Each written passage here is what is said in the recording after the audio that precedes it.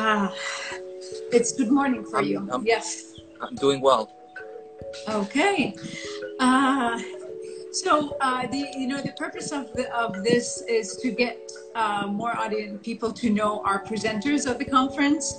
It's coming up in a week. So if you could let us, me and whoever is watching, about your work in general and your session during the conference. And welcome. Thank you. Well, first of all, I heard a little bit of what you were asking before I jumped on about what are we excited about, or what is everyone excited about? Because I just saw that Alanis Morissette is going to be one of the keynote speakers. Like that was it took me right back to early '90s and hearing her music for the first time. So I'm excited. I'm excited about Alanis. I'm excited about Bonnie Bainbridge Cohen. I mean, that's amazing that she's going to be on there. Tom Myers is going to be on there. There's a lot of people that I respect and that have been a huge influence in the ways that we teach, the ways that my journey has gone, and following in, maybe not following in their footsteps, but aiming at the same things and having their work come before. It's been really cool to kind of take from them as much as I can, and instead of thinking competition, it's like we climb on each other's shoulders to go further into the search. So I'm really excited about what's going on, and a little humbled that I get to be one of the ones sharing. Yeah, thank you. Yeah, we're all excited, and you're not alone. When we went back to the 90s and listening to Alanis track, and she's awesome. She's done a lot of work with meditation and trauma, and that's maybe not a lot of people know that she's she's not just a pop star, but we're so excited to have her here, and of course all the other presenters. You mentioned Bonnie Bainbridge Cohen and a lot of other teachers. How did all these people influence your work? And what is your work to begin with? That's such a it's almost like one of those questions that I'll let you know when I'm gone, like what the work is when we look back and see where it's gone, because it's been a meandering journey. I started in yoga and have no idea, had taken one yoga class that wasn't very good, and decided that for some reason I wanted to teach, or I wanted to learn more about this. Meditation was always a huge thing for me, but the movement, the embodiment aspect of it was I didn't understand the integral part of that, as far as in that search for the magic of the human experience, and if anything, I'd say the work. I even have a hard time calling it the work, because it's like, when we're kids and we're playing, it's not like, well, my work today was, hiding and go seeking, and I did a lot of good work, and I did a lot of hiding, and I got some good seeking done. Those are kind of adult words that we put on something that's so special, but I think at its very essence, it is this wanting to unravel and wanting to uncover the depth of the magic of what it is to be human, and even to be human, to just be, to exist, and in all facets of that. And the work, when I started moving, and even within yoga, having it be a beautiful practice, but so dogmatic, so already well established, that it was, I understood what they were pointing at in all the readings. I understood the finger pointing at the moon, and that they were pointing at something over there. But somehow, as a practice gets older, we get so fascinated with the finger pointing at the moon that we're so entranced by worshiping the finger and finding all the nuances of the finger, and my finger is better than your finger, that we forget the essence of the search was in what it's pointing at. So I started to try, and I was so new into yoga that I didn't know what questions were taboo to ask. So I started asking all sorts of weird things, which took me into a search that was a little bit different from the teachers that I'd had, and I had some inspirations along the way. And then I started, and I'm like, am I alone in this? I started researching, and like, other people have to be feeling what I'm feeling without having the words to describe what's going on at a much deeper level, the practical level of what all the gurus and sages talked about, that feeling of connection, not the idea of connection, but that moment where your jaw just drops and you're like, what was that? Like you felt, and you got goosebumps, and you don't understand why, but all of a sudden the world seems brighter and more magical after a good practice, after a good class, after a good whatever it is, after a good meal, after sex, whatever it is, that moment where the world just, it's like, oh, this is the point of all of this. And trying to find the essence of that in the physical experience through movement. And I uncovered the work of Tom Myers, and I was like, oh my God, okay, this starts to have the physical component to that. The work of Bonnie Bainbridge Cohen, the somatic expression, the narrative of, we're not, industrial machines, from the 1800s, and the way that anatomy is taught, there were pulleys and levers, and this machine part does this, and, and restrictions, and that narrative, that idea did not work with what I was feeling. So the work of Bonnie Bainbridge and some of the other somatic practitioners, again, the poetics of what they were pointing at, the incredible living universe inside of us, and then how to express that, how to uncover the intelligent magic of what's already in us, and how we can move, and how to help others not imitate, but get them to the doorway of their own rabbit hole, to get them to the doorway of their own wonderland, of that place where only they will ever be able to experience the world in that way. So that's really the work, understanding the intelligence of movement and the meta patterns of this really ancient magic that we are. We think that our brains are, whatever, mine is 45 years old, yours is much younger than that, I'm sure. Only 2 years. But it's just a number anyway. We're all kids pretending to be adults. But that ancient magic that this body has been writhing and growing and developing in the ways that we think have been lifting us up to take our awareness and eyes forward and drink in the magic of what we are.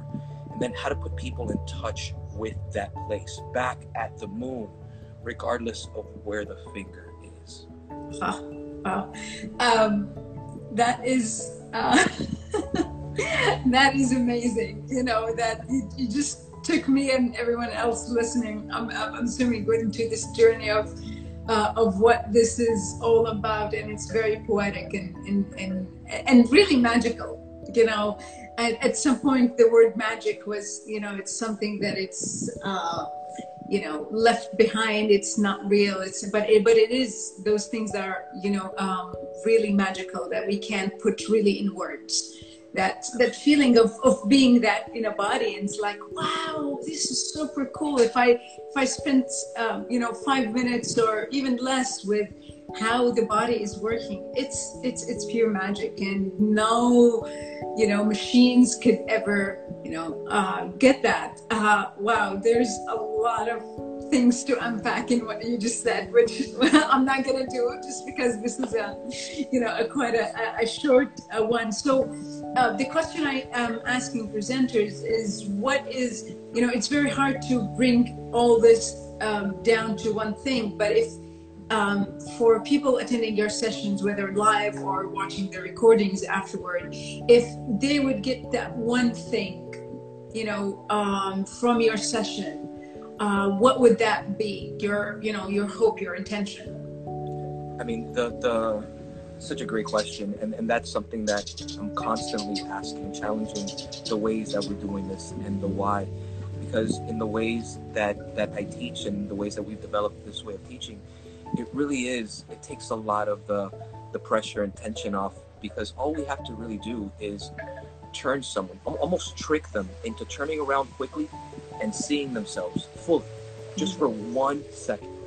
And if we can get someone to really see themselves for just 1 millisecond, the magic that they are will become obvious, and they're going to fall in love. And once you see that magic in you, it's impossible to look outwards and not see it in everyone that you meet, like staring at someone's eyes and being like, oh, I see you in there too. And that kind of thing, to me, the body is the easiest access in, because we all have one. We all have. We're literally all thirsty, dying of thirst for that magic. And somehow we think that at 7 years old, because we got some answers of some of the scientific knowledge, that somehow, well, you know, there was a Big Bang. Somehow the Big Bang takes away the magic. We just decided to stop asking questions at a certain point and assume that there's some bland answer out there. So to put someone back in touch with the magic that they literally have at their fingertips, flowing underneath their skin, through every cell in their body, to get someone to feel that, not think that, not read about that, not trust someone else about that, but to have them move in a way, in simple ways. It doesn't require a lot. The truth is, this is a magical experience. If we really look at it closely, what goes in to that requires all the stars and galaxies that have ever been to make you sit there and be able to do this magical thing. So with simple but deep and powerful movements that are accessible to everyone, to have someone feel that magic, to touch that deep place of magic that we're all connected to and all trying to lean forward and understand through movement and breath, through insight, storytelling, and ultimately just through play. Because it's the way that we're built. It's what stands us up. It's literally what got us off of our hands and knees as children and got us standing, was the desire to be full of wonder. Yeah, beautiful. Beautiful. Then we have to kind of get used to asking the question is like, what's your work, or to what's your play? How do you play? And because it is, I think everything was fascinating and marvelous when we were kids, and we keep exploring. It's not like, you know, and that's one of the things, you know, as kids, if a kid would, you know, try to stand up and fall and decide like, you know, I just don't need to be doing that. It does not happen. And that kind of magic and wonder that we as adults, we kind of, I think it's a development phase of like, okay, we're gonna have to figure things out, but come back to play. Oh, that sounds wonderful, and I hear this, you know, slowing down and being really in the feeling body and how it feels, instead of, you know, doing staying up here in this space, which is, you know, what embodiment is all about. Do you know when is your session? I had it on my computer, but it kind of logged off. Yes, it's nerve-wrackingly the first yoga session, so it'll be Wednesday, October 14th, 1 p.m. So in a very strange way, because normally I'm used to being on the outskirts of the yoga community, just because it's such an old and ancient thing that it's difficult to have anything that feels a little bit different come into something so old. But in an ironic twist, we get to start off the yoga thing, which we're really excited about, because it truly is, all of these different things are because of accidents of birth, but we're all searching for the same thing. Yoga is yoga because someone happened to be born in a certain part of the world in a time where the world was separated. Tai Chi is Tai Chi because someone happened to be born in that thing. But the essence of the search between ecstatic dance, these rituals, breath work, plant medicines in different parts of the world, yoga, Tai Chi, all of these things are, again, pointing at something very, very essential, that magic that when we were kids, we knew that it was everywhere. We forgot that. And you know, I'm excited about all the big names, the people that I've learned from, my teachers and all that, but I'm really super excited and to see all the other people, you know, because it's exciting to see you know, looking at the schedule and all the other people, like, you know, like yourself. I'm not a yoga person, but it's so much exciting to meet you and get in touch with your work, that I don't think it would have been possible without that, you being part of the conference. And, you know, the big names are awesome, but you know, the majority of the conference is, in my opinion, people doing awesome work. in their own communities, bringing their own experiencing, the different experiences that we have in life and different teachers, and putting it out to the world in their own unique way. And everyone has something to offer and something to receive on the conference. So yes, it's exciting. And we talked about the excitement of the speakers and presenters. How about as a global movement, as an event? How is that? How do you see that? I think it's a beautiful thing, and it's such a beautiful thing, because I used to be a lot more dogmatic at the beginning with certain practices that I was like, no, this isn't as good as this one is hurting people more, the knees. I was a lot more like that, and with really good intentions, but the truth is what we need is a trust in the magic of the human being, and again, embodiment, like just something like embodiment, which is such a funny thing, because it's impossible to be disembodied. I haven't met one yet. If you've met someone disembodied, like truly disembodied, let me know, to give me a call. But it's the idea that we are these floating heads walking around where we're disconnected from that magic.